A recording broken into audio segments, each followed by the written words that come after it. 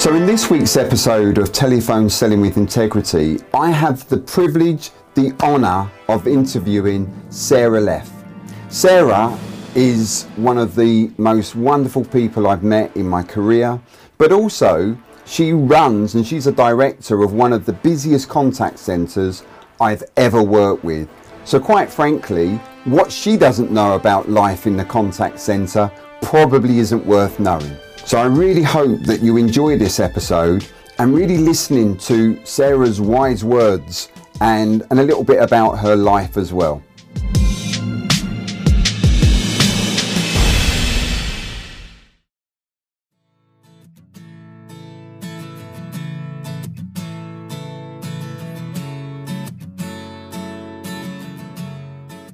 Welcome, Sarah Leff from Interact CC.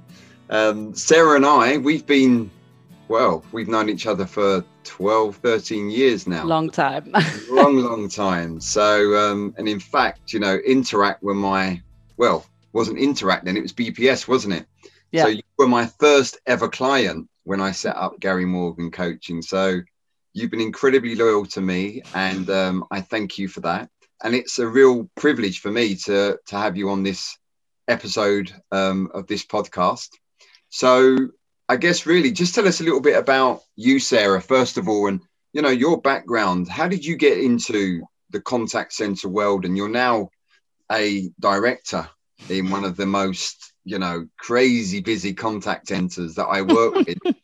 So how did it all start for you? You know, I can, you know, maybe take us back to South Africa, because that's where their home is. I know we haven't got huge amounts of time, but we've got kind of half an hour, 45 minutes, you know, let's kick back the heels and just chat. So talk to us about that then. So coming from South Africa and into the contact center world, I guess. Sure. So, I studied fine art and art history at university in South Africa and came over with the dream of working in one of the big art galleries in London, not realizing that they generally just give you work where you don't get paid for your first 2 years.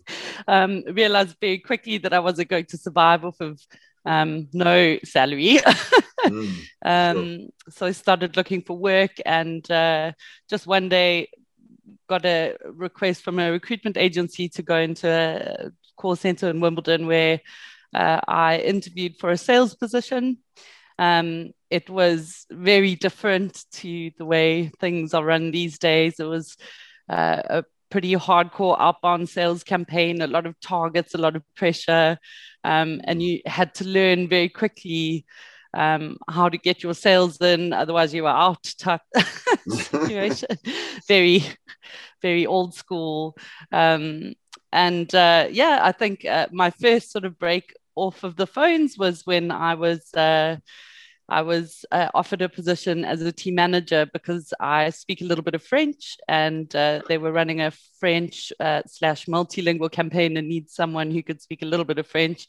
So it had nothing to do with my credentials other than my ability to speak a little bit of French. But that was my first team managing role. And from there, I was given more and more responsibility. I was really lucky in that I was given a lot of opportunity to work within different departments. So I started once I'd finished team management, then I went into training, then into account management, and then operations management. So I got a really well-rounded understanding of how the business works and how to run different parts of the business, I suppose.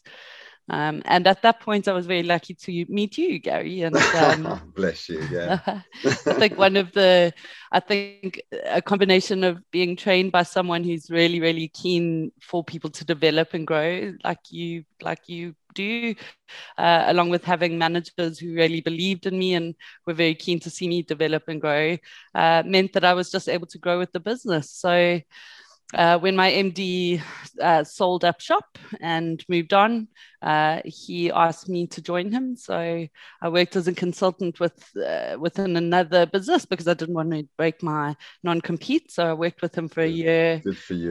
Nice ethics there. Good ethics as always from you, Sarah. So worked within a business that generates a lot of data for call centers. So that was also a really interesting thing to get involved with and start to understand how you can generate additional leads and growth for businesses. And then after my year was up, I started Interact with our MD, who's now the chairman of the board, Neil. And yeah, it started just myself and a few other agents sitting in a little rented serviced office and has now grown to, I think we have about 200 or so here in Richmond and another 450 in Wigan. Wow. And that's not including the remote workers that you now have as well, right? I mean, well, that fluctuates a lot, to be honest. But yes, it's a lot. Yeah, it's good. That's great. It's fun. So it sounds like, so you didn't clearly, from the whole art background and speaking French and all of that sort of stuff, it sounds like you didn't really, I guess like many people, they don't really look at going into the contact center world as a career move. Very often it's a stopgap. It's a way to make a bit of money, whether you're studying or you're between jobs. But you've actually made it to be something that has been your life's work, really. Your career has just gone from strength to strength. And I'm so privileged and blessed that I've actually seen that journey with you, from seeing you as that team leader, that team manager, all those years ago, like 12, 13 years ago, to now how you so successfully run as a director of Interact. It's just an incredible journey that you've been on. But what would you say to people then that are kind of thinking of, or they're in the contact center world now? There may be agents on the phone, or they may be a team manager or leader. What would you say is the benefit, to you? What are the benefits that you've got from working and running a contact center? I think so. I'm lucky that we work in a BPO environment. So I have exposure to lots of different clients and lots of different brands who all operate differently and have very different processes and ways of dealing with their customers. So it's just fascinating learning about all these different businesses, I think. And that's one thing that I've really enjoyed. But the other thing, I suppose, which comes from having phenomenal managers when I started off and phenomenal trainers, is developing my skill, but also developing the people around me. There's something really gratifying about seeing people who don't necessarily have a huge amount of confidence and really building up their confidence, building up their level of skill, giving them more responsibility over time so that they grow into amazing managers like myself, really. And I think in contact centers, you get such a varied group of people working for you. Like I have people who've come from theatre backgrounds, or people who were studying to be doctors, or like all sorts of people, and they might see it as a stopgap, and that's fine. I accept that for some it will be. A lot of them are looking for that next step in their career, and I think the contact centers can very easily help you get there if you work in the right environment. Yeah, and again, you really are passionate about developing people. I see how much time you and your colleagues, certainly your management team, how much time you put into developing, each other, but also the agents as well. And thinking about the agents, it'd probably be good just for our listeners to just know, what kind of campaigns do you have in terms of the telephone work that you do? What kind of campaigns do you typically have there at Interact, Sarah? Oh, wow, it's so varied. I mean, we do things like subscription sales for one of the largest newspapers in the country. We do their retentions as well as web chat digital. So it's a proper omni-channel campaign. We do more customer service-based work for large sort of e-commerce businesses. I'm sure you know them. They're pretty much all household names. Customer service for large food and beverage business as well. And we do a lot of digital for very large telecoms client too. So it really is very varied, and we've done so much in the past for different brands, really. Yeah. So in terms of the phone stuff, I mean, they are definitely all household names. I mean, I know you're doing your very best not to mention the brands, and well done you. I'm trying to train myself. But for sure, they are all, people will know, our listeners will know who they are, and that's for sure. And what I'm really hearing, what I know is with the telephone stuff that you do, it's really, you've got the outbound and inbound sales, if you like. Yeah. Then you've also got the customer service kind of side of things as well, where again, the team are trained to handle disgruntled clients, or, happy clients as well. Yeah. People that are happy. Sometimes. And give feedback. Yeah, not so much, unfortunately. And then you've got these outbound and inbound kind of roles as well, and campaigns. I think the logical question, and you kind of mentioned, you did touch on digital there, but I think the logical question for you, really, for me, is, how do you see the phone being used in the future in terms of the contact center world? Do you think that, will digital, the bots and all of that side, do you think that will ever replace the phone, or do you think there's still a role for a contact center to have telephone agents, if you like? What's your thoughts on that? So, I mean, there's the official data, which is encouraging. I think if you look at any of the studies, it looks as if digital has been added as a channel and increased overall volume, but phone has remained steady or increased slightly as well. I think people revert to digital for much more simple transactions, but I think that there's always a place for phone where there's an emotional conversation to be had. I think brands would do very well by offering channels to handle simple stuff, so that it doesn't take a phone call, it doesn't take a huge amount of your time to get it sorted. And I think that's where bots and automation really have a place, because really simple interactions are very easy to handle with a bot. But as soon as there's any emotion involved there, or a tricky situation, I think that phones are always going to play a role, just in terms of reassuring customers. They sometimes just need to speak to another human about something, and that I think it would be a travesty really to lose phones as a channel, because I do think that they play a role. I understand the cost to serve is higher on phone. So you need to make sure your balance is right, and all of those things that should be easy to handle through digital should be handled through digital. But phone I definitely believe has a role to play in just speaking to people about serious things that they're really concerned about. Yeah, I think that's what I hear from my other clients as well. I think I do still feel that the phone is here to stay. Yeah.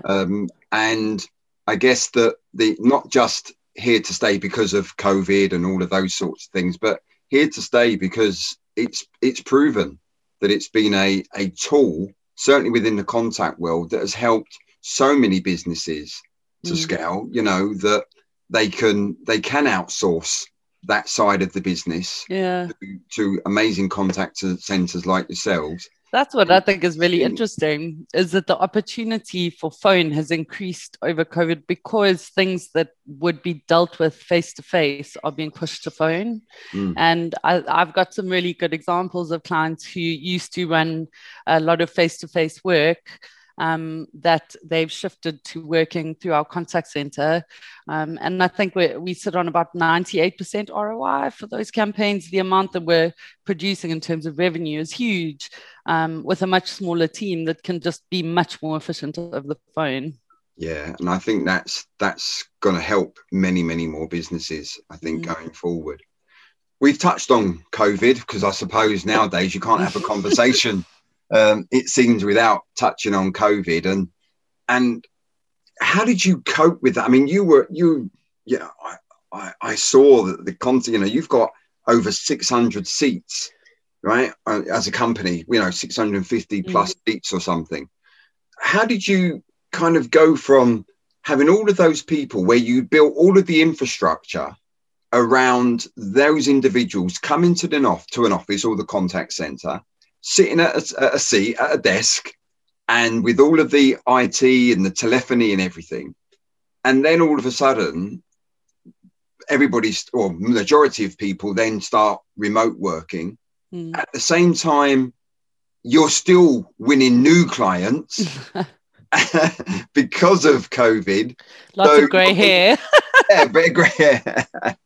You're then recruiting people for these new clients, and those then become people that you're then onboarding into the contact center when you haven't even seen them, which is, if we'd have had this conversation a year or over a year, and I said, look, Sarah, I think that what you should do is you should bring people in. You don't need to interview them face to face. They don't need to work from the contact center. I think you would have probably thought that, Gaz, you're going. You've laughed you out the room. Exactly. Get out. So with all of that craziness, how did you manage? What did you do that helped you so that, again, other people that are running contact centers, and they may be larger than yours, they may be smaller than yours. But if they're running a remote team, or, they have a remote team, how did you do it? I mean, I'm still in awe that you did do it, but how did you do that? So I will say that I think COVID has kind of created this sort of real need for everyone to do a good job and look after each other. And I think, I don't know whether that will wane as time goes by. It was a very scary time when we set up. So everyone was just trying to be as diligent as possible and help as much as possible. We're all just trying to support each other. But I suppose that's really key. And I think we recognize that you need to give everyone that level of support, just because it's different, and because it's some of these people, for example, will never meet us ever. So they have to understand that we have their best interests at heart, and we're here to look after them, to help them develop, to ensure that they can get on with their work and get paid and make a salary, but also that there's someone that's there and has their back and is looking after them. Mental health is a massive thing that although we have always been quite keen on ensuring we have sort of mental health first aiders within the business, for example. We found that that's really important, making sure we're doing mental health check-ins, and just checking in with people as much as possible, I think has helped, and making sure they understand that you care and that you're looking after them. They tend to work really hard for you if you do that. And, there's a level of trust there that there was never before. I mean, obviously I would trust my guys to do an amazing job, but when they're sitting at home, there's a bit of trust and a bit more give and take there. You are giving more and you're expecting more from them. And that kind of is just an unwritten rule really in how you run it. I couldn't say exactly what we've done, but we've figured it out. Yeah. I think the thing that's really, when as an observer, really, I think that one of the things that really helped you was that you already built a great culture where it was one of people supporting each other. I've never heard, well, that's not my role or that's not my job within your contact center when I've been there. It's very much, look, we've got this challenge, all hands to the pump, so to speak. And that's probably, I think that's one of the things as an outsider I can observe, and I can imagine that must have really helped you when you had to then deploy people and have people working remotely. Yeah. And I think the other thing as well is you touched on it there, and I suppose it aligns to the mental health. and the culture. It's really because you constantly check on your agents in terms of not in a creepy way, but yeah, definitely not in a creepy way, in an ethical way. Yes. In an ethical way. But you know, how have you managed to do that? Just talk to us a little bit more about that. So you mentioned the mental health first aiders, for example. Why did you do that? Why did you have these first aiders? What happened? Did you have situations, or was you just preempting situations? With mental health, I think it's been something that's kind of on the horizon for a lot of businesses. I think, you know, like we've always we always look after people, even if they are suffering in some way from stuff. Before we became mental health first aiders, we would always try and work with people if they were struggling, for example, with bipolar or depression, or, you know, work with them, give them the time they need to process stuff, make sure they're getting the right help.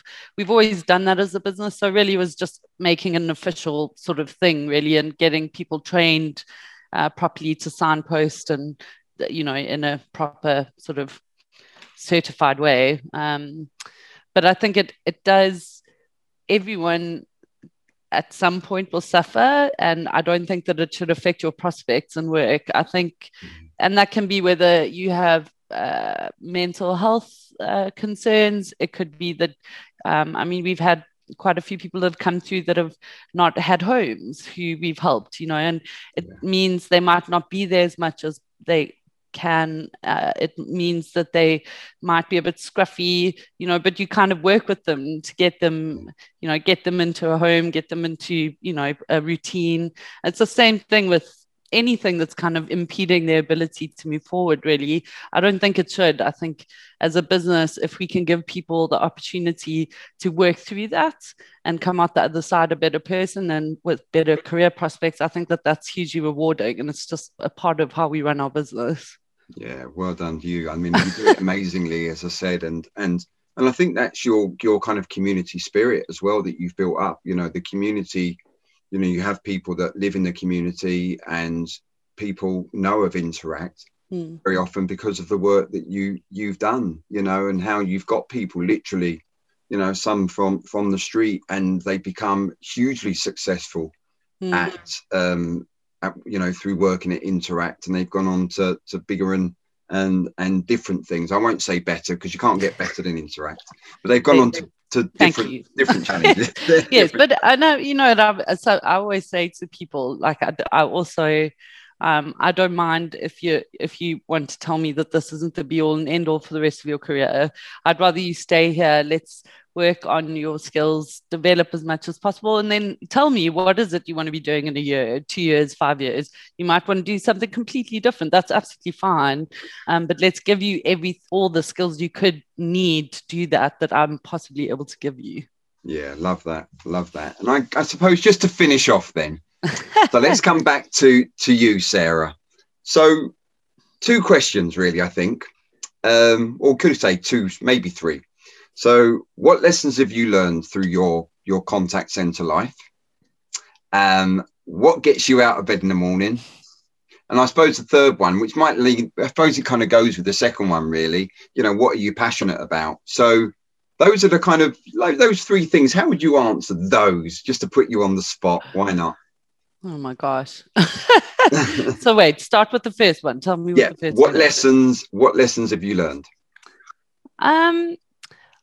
With contact centers, I've learned to be more supportive of people. I think when I started off in contact centers, it was never going to be my career.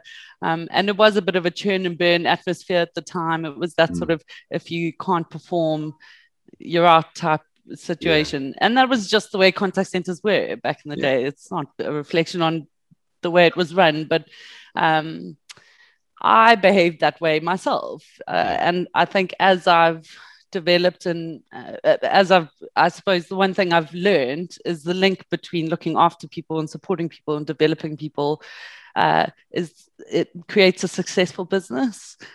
So many things drop, like your attrition is lower, productivity is better. All of these things improve if you look after the people. And where I think I used to maybe not think about it in that way, you know, now that seems to be the easiest way of making sure your business is successful, is just looking after the people who are technically your product, basically, if you want to make it sound really depressing, but I don't see them as a product. They are, aren't they? They're your asset. Exactly. They're either your, you know, as I always say, they're either your asset or your liability, depending. Exactly. And very often for you, I think they're your asset because of that, because you invest in them. You know, I know from experience that you invest huge amount of money in the training and development of your agents, and definitely, you know, your team leaders, your managers have a huge amount of kind of investment in terms of their development as leaders, really. Yeah. So that really sits. I see that, and it's great to see. So what gets you out of bed in the morning nowadays? Then what kind of motivates you? What's left for you now to achieve, do you think? I do want to go interact. I suppose, having had experience of dealing with lots of different contact centers over the years, in order to ensure that people are being looked after, you know, the more Interact grows, the more people we can look after and the more opportunity we can give to people. And I do think that that's a really exciting thing. The risk in growth is that you lose some of that. And that's the challenge for me now is, you know, let's ensure that culture, the culture sticks as the business grows. I think as well, it's just seeing all the people that I work with, and I just enjoy working with them all, and they're all great people. And I just want to make sure that their jobs are safe and they can carry on. You know? So I think right now as well, as you know, so many people are unemployed, and I just want to make sure I look after the guys I've got and try and create opportunity for other people as well. Wow, that's amazing. Sarah, I can't believe the time has flown by, as always. Whenever we get chatting, the time goes so quickly. So I just want to thank you so much for giving us your time today, really, to have this conversation. My pleasure. See what you've achieved is quite incredible. And I hope that people listening to this episode really benefit from some of the lessons, really, that you've learned and you shared, really, some of the passion and the enthusiasm that you have shared with us. And thank you very, very much, Sarah. It's my absolute pleasure. Good. Thank you very much. So I hope you enjoyed listening to Sarah's wise words, and I hope a lot of what she said struck a chord with you. So if you run a busy contact centre or a team of sales or customer service agents, then please get in touch, and I'm sure I may be able to help you the same way as I've helped Sarah and her company.